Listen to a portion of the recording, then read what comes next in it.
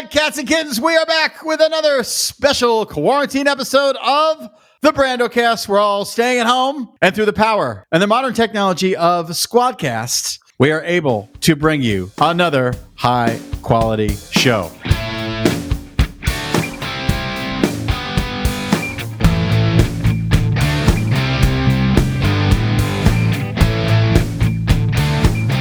Today, I am joined by two members of my board of trustees. They're actually my biological parents. Yeah. They are a couple who are my guardian angels. I should be living with them right now, enjoying cocktails and TV and food. You've heard them before on the Brandocast. Both of them have done it. Now they're doing it together, ladies and gentlemen. Successful writers, comedy minds, my favorite comic talents, Betsy Thomas and Adrian Winner. Brando. Okay. Once again, how are you guys doing? We're safer at home. Safer at home. We're Ducky Doo. In the neighborhood where Ducky lives. Oh, yeah. Yeah. We just saw Ducky the other day. Was Ducky walking his little dog Herman? What's his dog's name? Norman. Walks Norman. The other dog, the dog that was Yappy, just mysteriously disappeared. I think maybe Ducky killed it. Is he wearing a mask when he walks with his dog? I haven't seen him with a mask. Yep. Well, you know, he's too rich to care, I guess. He's too rich to be contagious. Have you seen Ed? Have you seen Ed Begley Jr.? Okay. Oh, Ed just rode by earlier today. I'm sitting right here in my office window, and Ed rode by on his bike wearing a mask. Yeah, thank God. Khaki pants? Shorts. Yeah, he goes to shorts and khaki shorts, white gym socks, blue button-down shirt on top. The uniform. Oh, same as my God. 7th grade science teacher's uniform. Well, Mr. Zedro. He loves our rain garden. Nobody else in the entire neighborhood knows what it is, and everybody it is. Adrian was like, "I'm going to just make a sign and put it out. It says it's a fucking rain garden," and the city made us put it in. He's the only person that says, "Love your rain garden." Because to the untrained eye, it looks like you just have a mini ditch for no reason in your front lawn. Not even that mini. It looked like we put a little tiny, like a small pond that we just decided not to fill. That's what it looks like. But to be fair, the city of Los Angeles made you build that unfilled pond, correct? Yes, that's exactly right. And then a different city of Los Angeles person said, "Why do you have a pond in your front yard?" Yes. But don't worry, they're handling the COVID thing well. Yeah. No, they got it. Guys, now since we're on this Squadcast and we can see each other and we're all in and we're all good friends, so nobody had to prove anything to anybody, I decided just now, my hair's long enough, I'm going to try a top knot. Oh, my God, ladies and gentlemen at home in the theater of your mind, I don't believe that I've ever seen in my 30 years of friendship with Betsy Thomas, I do not believe that I've ever seen a top bun situation. She is trying right now. I've gone back to the mustache. Let's get to it because this is a special episode of the Brandocast, and I want to turn things over to these guys because for the first time, I am going to give control of the show to my dearest friends. This was an idea that Betsy had many, many months ago after she did the show, and I think it's finally time for me to say, yeah, you guys get to run things today. I have no idea what you guys are going to do. I have no idea what you guys are going to lay on me. So without further ado, the floor is yours. Thank you, Brando. This is I think this is nice. It's a kind of metaphor for the COVID thing. You're not in control. We're going to take you on a ride. That's not really what COVID's done, but you know what I'm saying. So as you always tell everybody, take all your guests on a ride and we get to know so much about them. We decided we wanted to get to know a little bit more about you, Brando. Okay. So as we, your dear friends, do know everything about you, we feel like there's a part of your life that has been a little bit untapped here on the Brandocast. And that's what were your earliest influences? So today Adrian and I are doing our childhood musical influences, songs or albums that influenced us. The biggest songs and albums that influenced us as children. And these may be bands or songs you may or may not know or may not like. So here we go. So we're going to go so another thing that the listening audience and you need to know, Brando, is that Adrian and I do not know what each other's songs are. I love it. It's a surprise for everybody. Okay, so Adrian, why don't you start us off? I think I have the first date. I think I have the earliest song, and that would be from 1966. And the year before I was born. The year before you were born. I was born. And I'm positive that it got on your radars very quickly, and it was, or continues to be, the theme from The Monkees. Yes! Yes! Written in 1966 for a pilot of a television episode, written by Tommy Boyce and Bobby Hart. Those are the two gents that wrote this song. There were two versions recorded originally, one for their first album, the Monkees' first album, that is, and a second shorter version designed to open their television show. Both features vocals by Mickey Dolenz and the entire Monkees lineup. It reached top 10 in Mexico, Japan, Australia, as well as a couple of various cover versions, including Wolfgang and Fritzy, that do the refrain of the song "Hey Hey Bist Du Monkey." Okay, Brando. Yes. Did you watch the Monkees? I think I loved the Monkees before I liked the Beatles because they were on television when I was a little tiny kid in Pittsburgh, Pennsylvania. I think I thought the Monkees were bigger than the Beatles because they had their own show. They were fun. I wanted to be a monkey. I had a favorite monkey. I've said this many, many times before. You can always tell what kind of person they are, someone is, by their favorite Beatle or their favorite Ramone or their favorite member of Van Halen. And I think you can tell a lot about someone by their favorite monkey. And mine was Mike Nesmith. Because of the hat. Because of the hat. And you two will know this profoundly about your friend Brando. I believe that I tried to perpetrate the Mike Nesmith look in 9th and 10th grade at the Albuquerque Academy by wearing the blue knit cap at all times of the year. I think you've tried to bring it back since. Isn't that all that's happening in Echo Park and Silver Lake right now? Yes, but I don't think that they knew that those kids know specifically that Mike Nesmith was doing that back in the mid-'60s. And did you guys know this? Because I did a little research. When they were auditioning, 400 gents came out to attempt to make the Monkees. And Mr. Nesmith attracted their attention early because he had a stocking cap that he threw on, evidently, as the lore goes, to keep his hair out of his eyes just for the audition. And the producers enjoyed his sort of laissez-faire kind of sense of humor, and they said, "Keep the hat. We love the hat." That's amazing. Is that your dog? Or Can you hear Django in the background? Yes, here, that's not our dog. Can you guys take over the show for about 13 seconds and talk about your dog? Maybe do some business that you need to take care of. Some husband and wife. I have some points. I have some points. Okay, I want to make some points about Mike Nesmith, which I can do with him gone. I think here's what I was thinking. Mike Nesmith is kind of the Paul Rudd of the Monkees. Would you say? Who's your favorite? Would you say that's true? Well, Paul Rudd of the what? What's the band that Paul Rudd's in that's the Monkees? No, he's the Paul Rudd of the Monkees. I mean, he's like in the Monkees, he's the Paul Rudd. Okay, I'm back. Who's the Paul Rudd of the Monkees? Nesmith. I'm making the point that Nesmith is the Paul Rudd of the Monkees. What does that mean? Like the sort of. And he's trying to make me drill down into this like I have a bigger agenda. I don't. It's just a little thing I said. I mean, I'll go with that. I'm not going to fight. I love that I've come back and you're in a mini fight. I was fighting my dog to get him to shut the fuck up. All right, that's a tremendous first pick because. Also, I will say, I want to say, I'll make one last point, which is I think that if Oasis could get back together, I think Oasis would do an absolutely phenomenal cover of the theme from the Monkees. Oh yeah, that's a good point. They would crush it. I think that Liam could pull off Pleasant Valley Sunday. I think Noel could pull off Pleasant Valley Sunday. Question: when you were watching the Monkees in Pittsburgh, Pennsylvania, what was your TV situation in your house growing up? Did you have one TV? Did you have several? Was it black and white? Was it color? What was happening? Well, these were good days. So there were a couple televisions in the house. My father was working as a lawyer in Pittsburgh. We lived in Mount Lebanon, which was a very Tony suburb of Pittsburgh, Pennsylvania. but we had the one main TV in the living room, and then we had a great basement. We had like all those great Pennsylvania houses. We had a basement that was tricked out as a game room and the kids' room, and there was another television down there. Everything was color. But as I've said many times, back then in the 70s, you only had 3 network. You had ABC, NBC, CBS.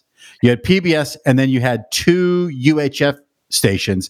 And I am virtually positive that the Monkees were on one of the UHF stations. Yeah. Yeah. 32. Like Chicago's 32. I forget what the one in Pittsburgh was, but that's where the Monkees, they were on every single day between Gilligan's Island and Gomer Pyle or Hogan's Heroes. Monkees. Yeah. Yeah. The best. Love it. Let's move on to the next one.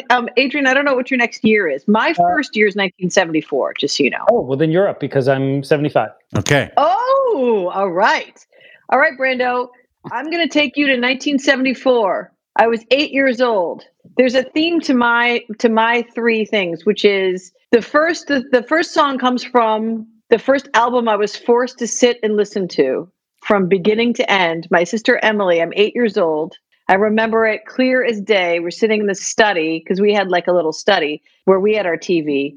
And she was like, "You're going to listen to this." I have, for those, well, people don't know, it's not my show. I had 7 older brothers and sisters. So, and they were all much older. So my sister in 1974 was 20 and I was 8.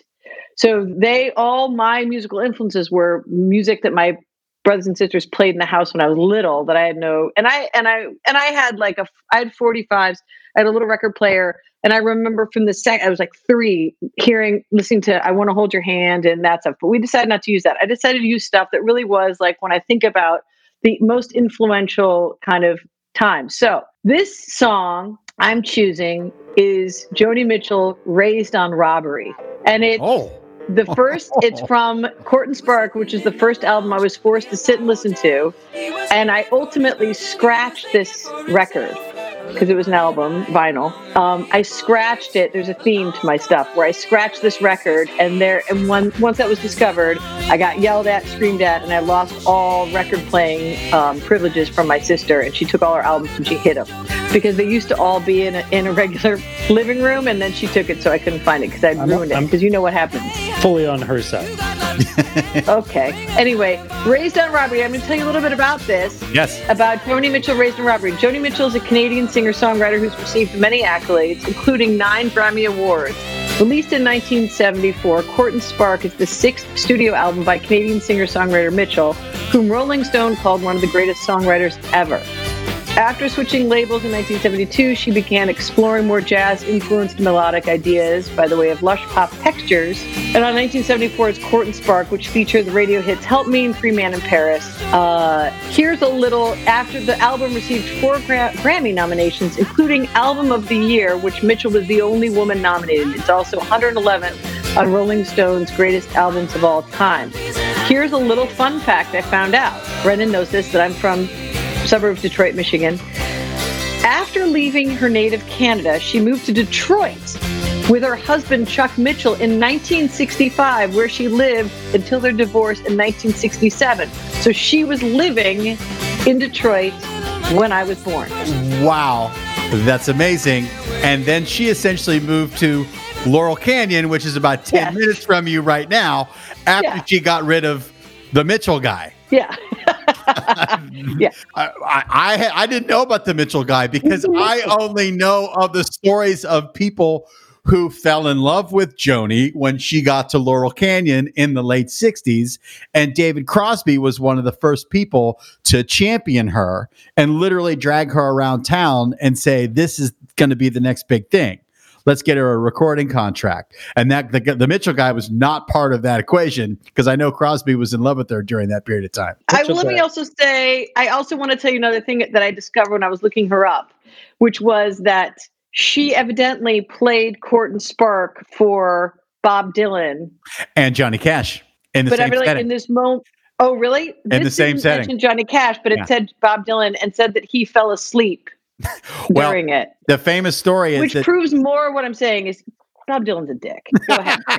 No. Bob Dylan is a dick. Inflammatory for no reason. And now I'm on Dylan's side. I will I fall asleep to that album too. Well, Johnny Cash tells the story how they were all over at Johnny Cash's place when Dylan was recording Nashville Skyline. Joni Mitchell came over the same night. I think Gordon Lightfoot also came over to the house, and they all played each other songs that they were working on. And Johnny Cash thinks that night also Dylan played Lay Lady Lay for them on acoustic guitar. So yeah, and she fell asleep. And I would hope so. And she was like, "Oh, this is the last good song you're going to make." You winner. You just sound ignorant now. Fight, Okay. break up, break up, Brando. Let's get back to Brando. Break up. All right. Go ahead. So, Brando, do you have any relationship with Joni Mitchell? Do you remember when you first heard Joni Mitchell? Because Joni Mitchell is like, I feel like I had an older sister who was super in, so I got into that. But otherwise, I feel like you probably next knew Joni Mitchell in college when some girl you were trying to sleep with made you listen to her. Yes, that is always true. But where Joni Mitchell came in for me as a young dude, I do not have older brothers and sisters, but my Aunt Jeannie and my Aunt Debbie were basically 15 years older than me. They were teenage girls when I was born. They were my first babysitters. And the first record collection that I ever remember seeing was their record collection at my grandma's house. And this is what they were listening to. They had Joni Mitchell. They had Stevie Wonder. They had Janis Ian. I remember holding a Janis Ian record. But this was their wheelhouse. Getting Judy Collins? They were the perfect age for it. Yeah. And Gordon Lightfoot, they were not rockers. They were not, my aunts were not listening to Jethro Tull, yes, and Led Zeppelin, but they were listening to Joni Mitchell. And my other relationship with Joni Mitchell is brand new because met her. We've been dating for the last 7 months. Right. You ran into her on Laurel Canyon. After watching the David Crosby documentary a couple months ago, I went, okay, it's time for me to stop being an asshole and listen to Joni Mitchell. And I bought Court and Spark. Oh, you did? I did, absolutely. Isn't it so great? Yeah. Well, this song, Raised on Robbery, I chose because people know Help Me and Free Man in Paris, but Raised on Robbery, I remember when I was very young, this has such a pop vibe. And I also remember because I was from Detroit, she's talking about the Maple Leafs on the Maple Leafs on the TV in the bar. And I remember thinking that was something I knew because my family was such a big Red Wings house that I was like, that was a thing I recognized. Love it. But that's why I chose that song, because I thought it really kind of embodied, because some of that more dramatic stuff was a little harder to get into when you're 8. But God knows my sister was going to jam it down my throat. Oh, you had they were all hell bent on giving me some sort of, I'm sure aunts were similar. Well, they were going to give you musical taste. They were the same age. Your sisters and my aunts were the same age. So that's just awesome. All right. What do we got next? I think I'm up because You're 1975. We're going to go to 1975. I got to go to a movie, I think. And I also got this album. Uh-oh. And it featured the song that blew me away was by a band called Dr. Teeth and the Electric Mayhem, which is, I don't know if you know this band. Oh. Do you have any idea what Dr. Teeth and come on. Muppets? The house band for the Muppets. Their song in the Muppet movie kicked all holy ass. And it continues to kick all holy ass today. What's the name of it? It's called Can You Picture That? I don't know if you remember the scene, but I think Kermit and Fozzie were running from Truman Capote or whoever from that. Who played the bad guy? I don't know. And I think they turned down a road or something, and they end up at a church. And the Electric Mayhem is playing, and while Can You Picture That plays, they disguise Kermit and Fozzie's car as like a super psychedelic, tripped out ride. Is this ringing any bells, Brandon? Well, I because of my age in 1975, the Muppets were a giant part of my life. I believe that I thought that watching Sesame Street was like going to school And what was the Muppet Show, Betsy? What night was that on? Was that on Saturday nights or Saturday nights? Saturday? Seven. Saturday nights, sing at 7. Okay, so Saturday nights at 7:00. That was required viewing the Muppet Show. So Yes. fucking colossal. So great. As far as my favorite member of the band, there's zero question that it's Animal. Right, Animal. So here's the classic Dr. Teeth and the Electric Mayhem lineup. Yes. Band consists of Dr. Teeth on vocals and keyboard. Right. And he starts, by the way, can you picture that, with one of the most kick-ass rock screams of all time? It's like, oh yeah! And that's the great Frank Oz, I believe. Yes. Well, you sounded like Frank Oz when you did it, so I'm assuming. Animal on drums, Floyd Pepper on bass. Do you remember that groovy guy with the sort of Beatles Sgt. Pepper's jacket? He looked like Skunk Baxter from the Doobie Brothers. Exactly. Janice on guitar, Wild Man. That's right. Right. Zoot on saxophone. And in season 5 of the show, Lips joined the band on trumpet. So Animal, Floyd, Zoot played in the Muppet Show pit band, and Lips, occasionally Janice appeared in the orchestra in later episodes. Was Rolf ever in the band? Why do I have a Rolf was not in the band. Rolf has his own song in the Muppet movie when Steve Martin is their waiter at that fancy restaurant where they're going to serve the frog's legs. I think I may be getting that all wrong, but Rolf is like sort of a moody piano player, and but he was not in the Electric Mayhem. Guys, I don't know. I want to answer your question, but I don't know who the bad guy was that you're thinking of because I haven't seen the movie in 60 years, so I don't remember. But I'm going to throw out these people could have been that bad guy. Ready? Oh, no. Could it have been Orson Welles? Not Orson Welles. Who is Orson Welles in that movie? Yep, absolutely. That's insane. Keep Could it going. have been Charles Durning? Oh, 100%. It could have been Charles Durning. Charles Durning is the white-clad asshole, I think. He's Doc Hopper. Yeah, that's right.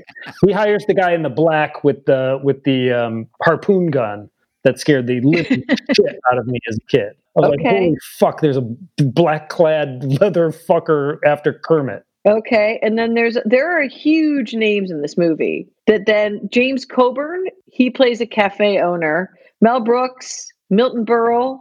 Wow. I mean, it's incredible. It was Austin Pendleton. He was not the bad guy. No. I think Charles Durning was the original. Was the sort of guy who wanted to get Kermit's legs. Well, it's a tremendous choice. The Muppets were beloved by all of us who grew up in the 70s. And I think also my way into insane acts. I mean, I think the first time I heard For What It's Worth was performed on the Muppet Show. Oh, by the band? Yeah. Okay. So what a field day for the Heat. Yeah. Definitely all Muppets. Wow. Harry Belafonte. That was like the Muppet Show gave me musical acts. It was like the SNL for kids, and now we'll go to this amazing musical act. Betsy, we showed our son the Julie Andrews version from the Muppet Show of that Sound of Music number. He watched that 100 times as a kid. Remember that? Yeah. The Lonely Goat Herd. And it didn't hurt him. He's doing well. He can chip onto a nice putting green. You know what? He's got a great drive off the tee. He's doing great. He's in the salad days. He's got the basement with the color TV, Brando, right now. Now, if Betsy get on rails, he's good. But if Betsy skits off to Albuquerque, he's gonna be bummed out. The story was not me. This would be if you decide to cheat on me. And then I'm going to Albuquerque. I'll drive you guys. Just to fuck you over. You go to Albuquerque, you're fucking no one but yourself over. That is Betsy's reboot of Alice. Yeah. But here's the thing. I would rather go to Albuquerque than Phoenix. Yeah. Yeah. Phoenix is the worst. Albuquerque has way less MAGA going on in Albuquerque than Phoenix. Yeah. Phoenix is Arizona as a whole is just fucking terrible. It's a terrible place. Yeah. Well, sorry, Arizona. Yeah. fans. No. Fuck you, Arizona. The desert sun. the desert sun melts your brain. It's scientifically proven. You cannot. You cannot be out. Dr. Brando would tell everybody, if you spend more than 5 days a year in 120-degree weather, you are legally insane. I agree. You go legally insane. So fuck you, Arizona. My next song is also from 1975. This happens to be a song and an artist I know you know well, but I wanted to bring it up because this was one of the most important songs and albums and seminal of my whole growing up. Because in 1975, this was the disco era, right? And I was 9 years old. This is really, I remember really 10 years old. This is 10 years old when I remember. So it was probably more, when it came on my radar was more like, the album was released in 75, but it came on my radar probably in 76. And the song that I am going to play for you is Thunder Road. Because every day I would sneak into my brother Kurt's room after school while he was at school also. But he was like, had sports or whatever. And I would put this album on secretly. And I would lip sync to the entire album, which I then ended up scratching, got caught, and got banned from my brother's room after getting yelled at. Well, so there's a theme on his side. I know. But my brother was cool. He was super into Springsteen. I didn't know what this was. I couldn't even tell my friends that I liked Springsteen because people wouldn't have understood. It was so not on the pop radar of that age, but I loved it, and I specifically learned every word to Thunder Road. So now I'm going to tell a little bit about this. Born to Run was released in August 1975. It's the third studio album by Bruce Springsteen. In his effort to break into the mainstream, it was a commercial success, peaking at number 3 on the Billboard 200 and eventually selling 6 million copies. Rolling Stone magazine wrote that Springsteen enhances romanticized American themes with his majestic sound, ideal style of rock and roll, evocative lyrics, and impassioned delivery that defines what is a magnificent album. Quote, "It's the drama that counts. The stories Springsteen is telling are nothing new, although no one has ever told them better or made them matter more. It's ranked number 18 on Rolling Stone's greatest albums of all time." Well, come on. I mean, we have seen Springsteen together. What a year. Yes. Let's take it back because we have a modern day Springsteen history together. I'll take you back to Pittsburgh, Pennsylvania, because as you guys know, Pittsburgh is a giant bar. That's all that it is. And the main artist on the jukebox in that bar is Bruce Springsteen. And growing up in Pittsburgh in the 70s, Bruce, because we're not far from Bruce Country, and I define Bruce Country as, let's go Long Island down to the shores of Delaware, the old school Bruce Country. Pittsburgh is just so close to that. And I remember my friends at St. Bernard's in Mount Lebanon, Pennsylvania. I remember the older brothers and sisters being into Springsteen, and it filtered down to us. I specifically remember Matt and Mark Oxenreider. They were the youngest of 12 kids. Their brother Albie is a huge sportscaster in Pittsburgh, Pennsylvania right now, but the Oxenreider clan had a ton of boys and girls who love Bruce. That's where I first saw that album cover. I thought the album cover to Born to Run was just super cool. And you guys both know how much I love Bruce, to the point where in high school, my main uniform was Navy cords, a thrift store jacket rolled up at the sleeves, and a Born to Run t-shirt that I got at the show in Philadelphia on the Born to Run tour. Bruce. Wow. So one thing that also I remember is why I could lip sync all the lyrics is because that was still, for a lot of the young people don't remember this, is when you got an album, most of the time, all the lyrics were printed and they came with the album. So you could listen to the album and see all the lyrics. It was a part of the joy of the album, and also why you would sit and listen to an entire album in one setting, as opposed to now, which people are just grabbing songs and it's just a mishmash. And we've lost that that really important, I'm sure for you, Brando, every time an album came out when you were little, that became how, like, would you get an album? What was your ritual when an album would come out as soon as you could remember, like, getting them? Well, you go to Sound Warehouse on the corner of San Mateo and Manal. You buy the record, you get back home, you open it up, you put it on, and you read the lyrics as it goes, just as you were saying. And if it's a Kiss record, you fill out the form to join the Kiss Army. If it's Iron Maiden, it's where you learn how to you learn you read those lyrics like it was poetry. Right. And then you look it all up in an encyclopedia. Like, what the fuck are they talking about? Well, yes. And the Kiss album, the lyrics are real short. Well, you really like My Limousine. You like the way the wheels roll. You like my 7-inch leather heels and going to all the show. I wouldn't know that if I didn't have the lyrics in front of me. Oh, God. It's like haiku. Kiss haiku.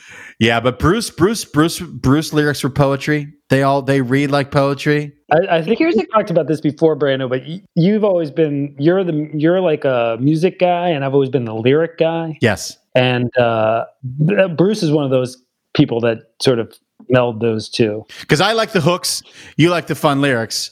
Bruce always does both. Right. Because you got to have a cool hook. And as you know, Thunder Road is one of my top karaoke songs, and it's also the song that I sang the night that I had my legendary one night stand with a fan at the farmers market. I did not know that part. Yes, no. Oh yeah. The request was for me to sing Bruce, so I sang Thunder Road. We exchanged pleasantries at the farmers market. Later on that night, I was at a party at our friend Johnny Galecki's apartment, which used to be on Fountain and Crescent Heights. That girl showed up at that. That girl, Joni Mitchell. That girl's Joni. She showed up there. Cut to me waking up at a guest house at a large mansion in Beverly Hills, which may or may not have been owned by one of the guys in Duran Duran. And then cut to me walking back to our house where the three of us lived together after that night when we were living up at the very top of Coldwater. Leon? Leon. Hey, yes. Hey, Brando, remember the night that I brought Wenner to the farmer's market? We first started dating, and you sort of challenged him, not really in a really passive aggressive white guy's way, to sing, and so he did. But what did you sing that night? Did you sing Born to Run?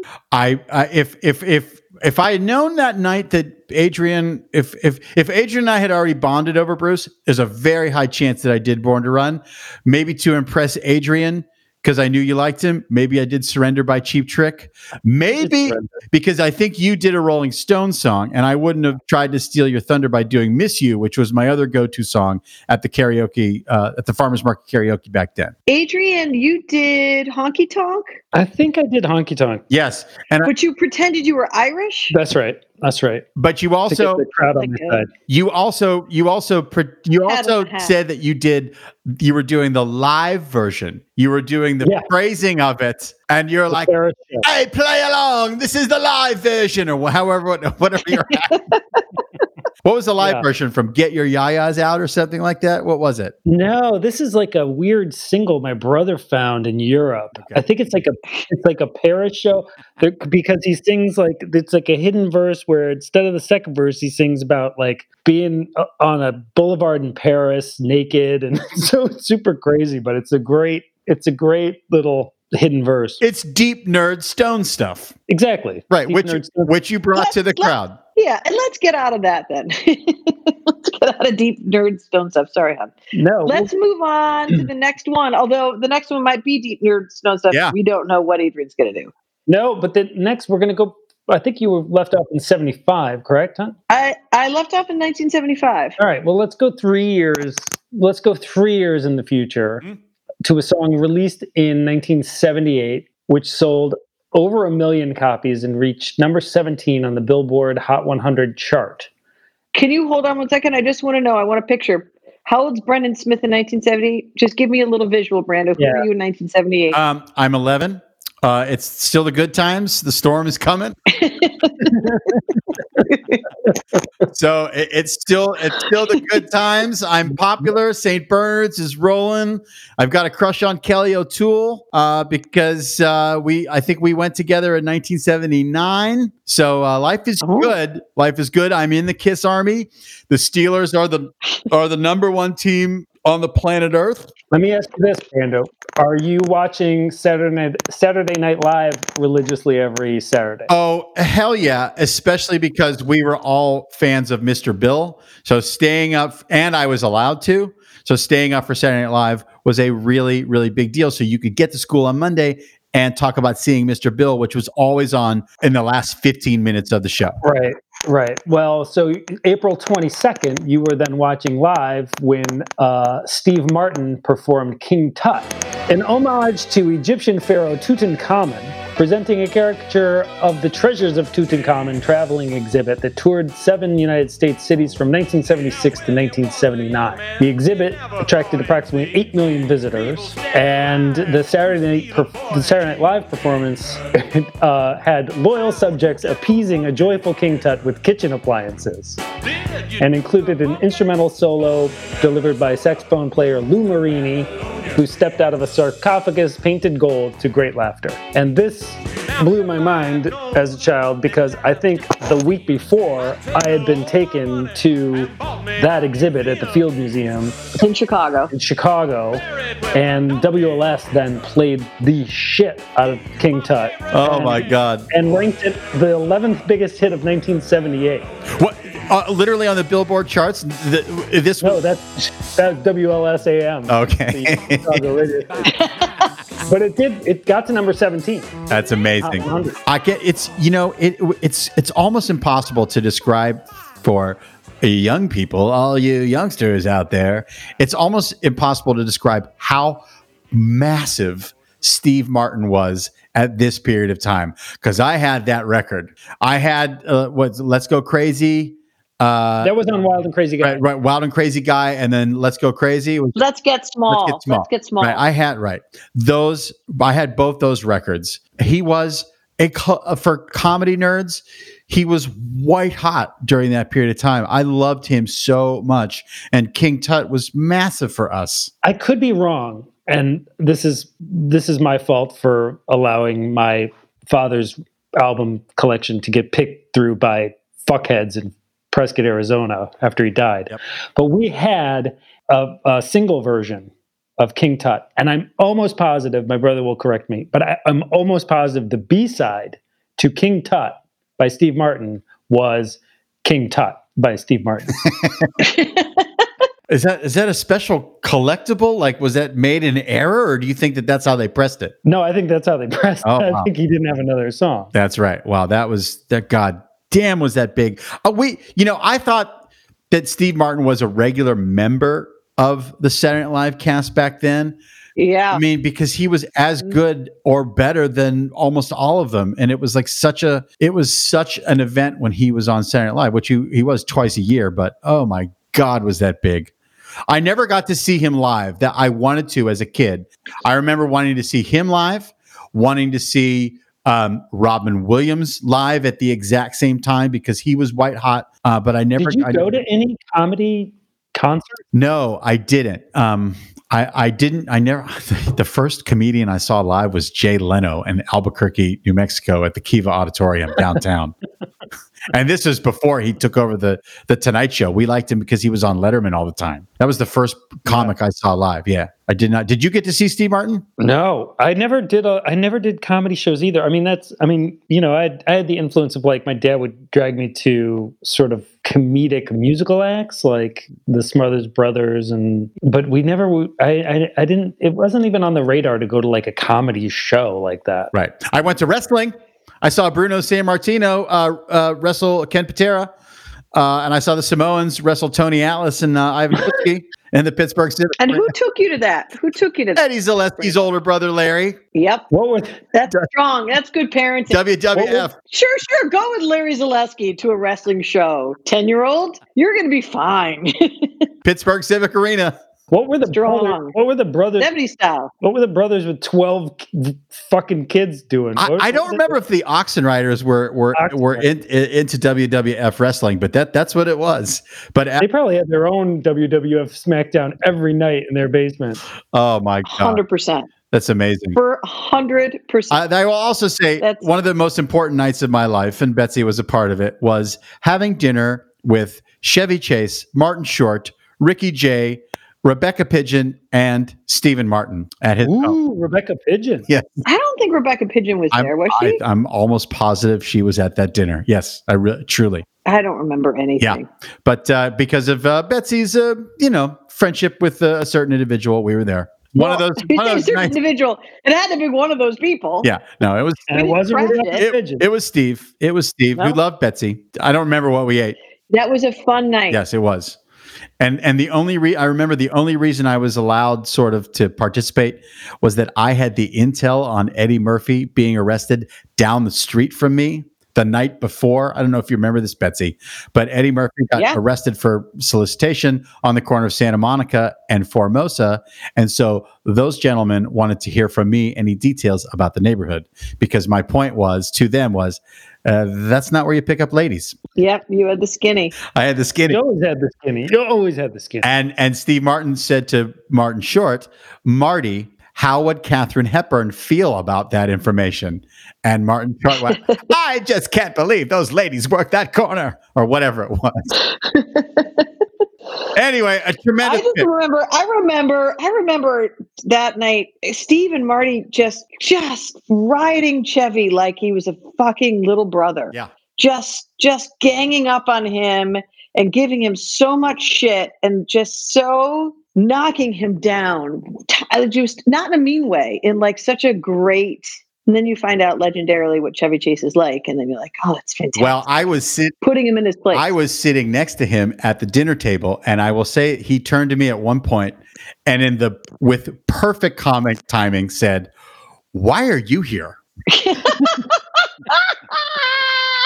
But he wasn't mean. We had a long conversation. He was super nice and yada yada. All right, lay another one on me. Let's keep rolling. All right, so we round this out. This is, I think, going to be our last one, and then we're going to turn it over to you. Okay. And this last one, it's funny. Adrian's are all like clever and cute. The tone of our two are very different, and I just want to point that out. Just think it's interesting that we're married. Anyway, so this is an important one because the reason I picked this is because this was the first album I was ever given as a gift, which to me is a huge thing. It was the first time I received a gift because growing up in my house, everybody got albums. That was what you got, and like that's what you would get a sibling. Mm-hmm.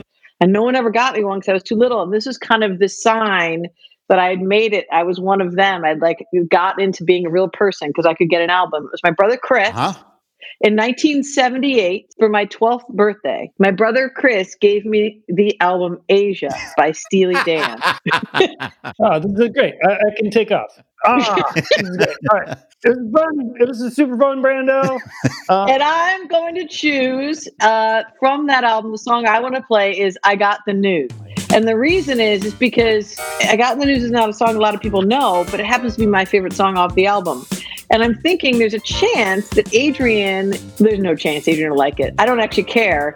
But it is a song that will really drive Adrian crazy because it's got a lot of jazz in it. Yes. So he'll particularly really hate it. But I'm going to tell you a little bit about this, Adrian. You're going to like this. Ready? Asia is the sixth studio album by sixth studio album by jazz rock band Steely Dan. It's released in September 1977. It was the band's first platinum album, eventually selling over 5 million copies. It received Grammy nominations for Album of the Year and Best Pop Performance for a duo or group with vocals. It's number 145 on Rolling Stone's Best 500 Albums of All Time. In retrospect analysis, music journalists credit Asia as an important release in the development of yacht rock. And I bring that up because Brando knows how much I love yacht rock. Nearly 40 musicians played on the album, including saxophonist Wayne Shorter. And this track, I Got the News, which you're currently listening to, features backup vocals from Michael McDonald. Whoa. Of the Doobie Brothers. The beauty of this format is that I don't have it in my ear right now.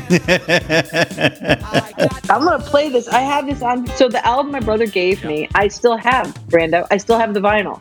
and we just had our turntable hooked up, and that's going to get played tonight.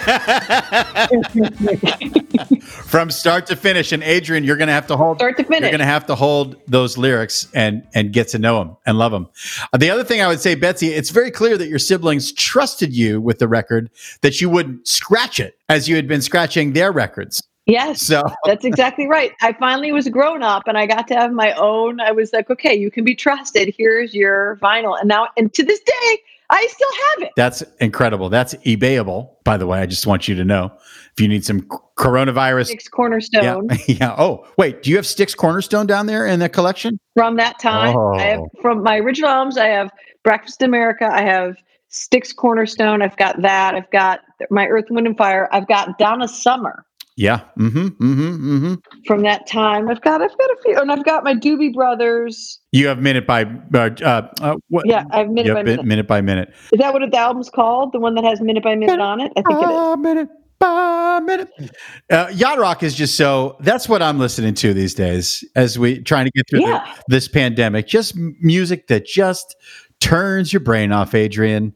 You can just sit back and enjoy the soft tones and the smooth jazz of Steely Dan. You know, it's not songs about dragons and kings. It's not songs about getting girls. I don't even know what the songs are about. But Yeah, exactly. it's music to take a nap to. And that's what I love about it. I disagree. I think it's music for the soul. It feeds my soul. And I think you just have to have one Yeah. to really like it. And that's part of Adrian's problem. That might be. Is he's too cynical for a soul. Well, I will say this. I think that I'm not saying Adrian is too young to appreciate Steely Dan, but here's my truth now. I hated Steely Dan in the late 70s, in the 80s, the 90s. Thank you. Because it was everywhere on an FM station. It was everywhere in Pittsburgh. It was actually everywhere in Albuquerque. I've heard Peg 48 billion times. Never liked them. But now that I've reached a certain age and I'm finding that I'm opening myself up to other things, I'm like, okay, yeah. Steely Dan. You just got to be old enough to enjoy it. That may have been the promo. That may have been the promo for it back in the 70s. I don't know.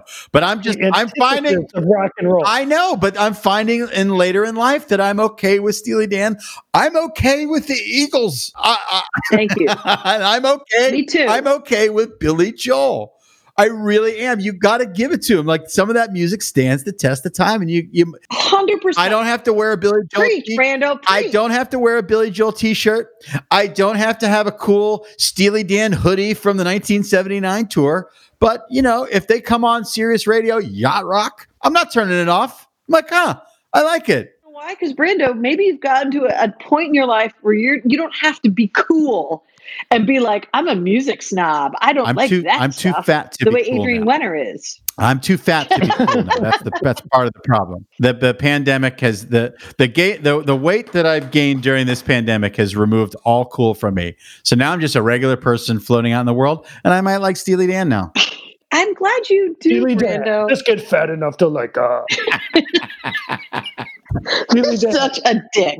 When you want to give up. Oh, You know, my I'm God. going to defend, and I'm also going to say, I think it is a little bit. You wouldn't know Adrian was that much younger by how white his beard is right now, but he is just enough younger that he doesn't really appreciate what Yacht Rock was and what that time was. I remember when The Long Run came out. I remember like what a huge impact that album had at the time. I remember like you and I almost put on this list Gino Vanelli, Brando, because you know how I feel about Gino Vanelli. I just wanna want to stop.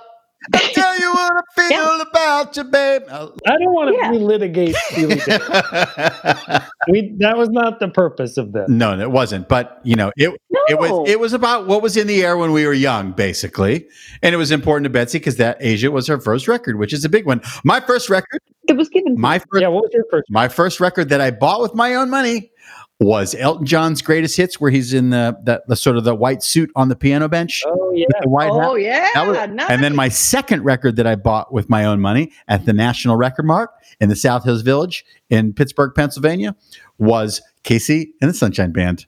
the record that was all white and then had the KC logo and like a rainbow kind of color up in the corner. Yeah. So I'm sure that all the hits were on that record, but yeah. God, I would not have. Those were your first two. Well, because that's probably 74, 75. So, I'm 6 and 7. Kiss has not hit me yet. And that's what, Owen, your own son. I'm not outing him, but he loves Kiss FM, right? Yeah.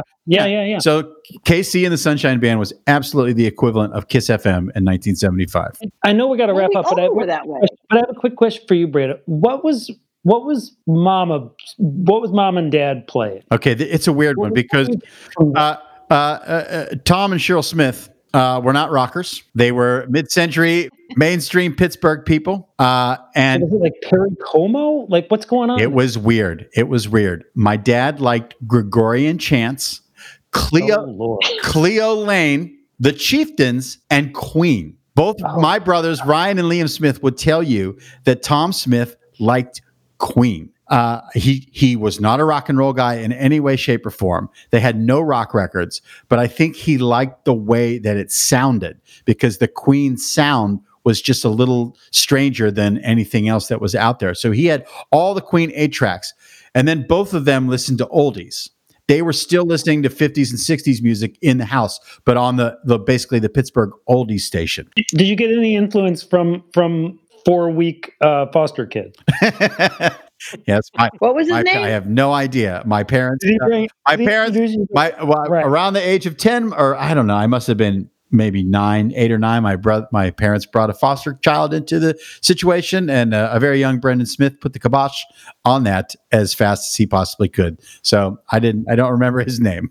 I just wanted him out of the house. You basically treated that kid like he had coronavirus. Aggressive little dick dog treats another dog at the dog park. Get out. You just barked it into a corner until it had to go. Well, he was older than me. So I was like, what are you fucking doing? Like, how dare you? Parents, are you insane? You're bringing in a kid who could technically take over the house because he's older than me? Are you out of your goddamn minds? So yeah, I don't even know if we made it a week with that, but I put the kibosh on that. Sorry, kid, wherever you are. And you don't know his name. I completely, Dan, let's just call him Dan. And you think it was a week. I remember that there were like spots that he would like come over to visit and he would stay for the night, then he'd be gone, and then he moved in. And then it was like, no, get him out. How dare you? What are you? You got 3 boys. Be happy.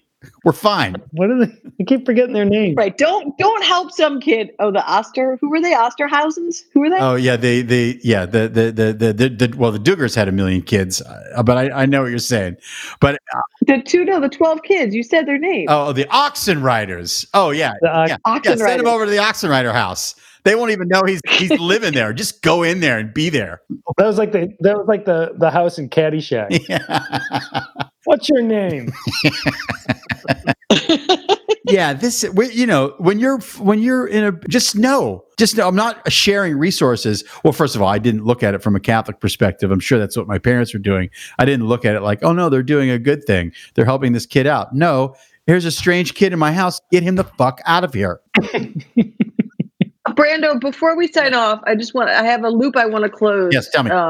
I want to know what happened to Kelly O'Toole, because she's a figure you've talked about a lot in your life. She comes up as like the example when you're pitching in a writer's room of Kelly O'Toole. It's like, I basically picture her as like a young Jaclyn Smith, even when she was, Yes, a young Mia Sara from Ferris Bueller's Day Off. She was she was the prototype girl. Kelly O'Toole, my first crush, the first girl I ever went around with, the girl that I would go ice skating with at the ice skating rink in Mount Lebanon. She was amazing. Divorce took me away from Pittsburgh, Pennsylvania. Divorce took us to Albuquerque. So there was a large severing there. And then when Kelly O'Toole turned 25, I was told she was running a marathon. She crossed the finish line and she died. Oh no! That's what I was told. Holy shit! I'm not. Wow. I'm not. If there's anyone from St. Bernard's who's listening to this podcast, if you want to reach out to me via Facebook or Twitter, but I do believe that that's the story. Yeah. Mm-hmm. Wow, what a great out.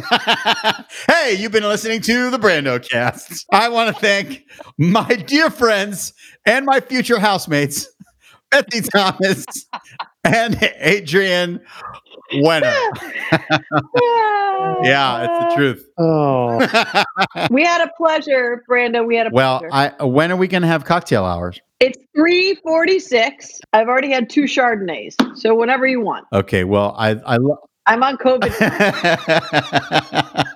COVID time. Who gives a shit? Who gives a shit? I agree. What day is it? I have no idea what day it is. I really don't. There's only light and dark and staying inside.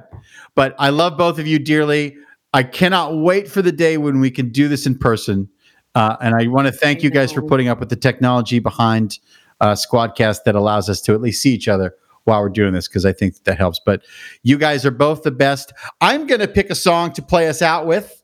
I'm going to pick a song from my childhood that I hear when I hear in the background. Every time I hear the song in the background, it soothes me. It soothes me like a baby. I think that's because it was a giant hit in the year that I was born. It is "Happy Together" by the Turtles. Always mellows me out. That's good. I had that 45 also. That was on my little stack, just so you know. Fantastic. All right. I love you both. I will see you soon. All right. Until the next time, cats and kittens, we'll be back again on the Brando Cast. If I should call you up, invest a dime, and you say you belong to me, lose my mind. Imagine how the world could be so very fine, so happy together.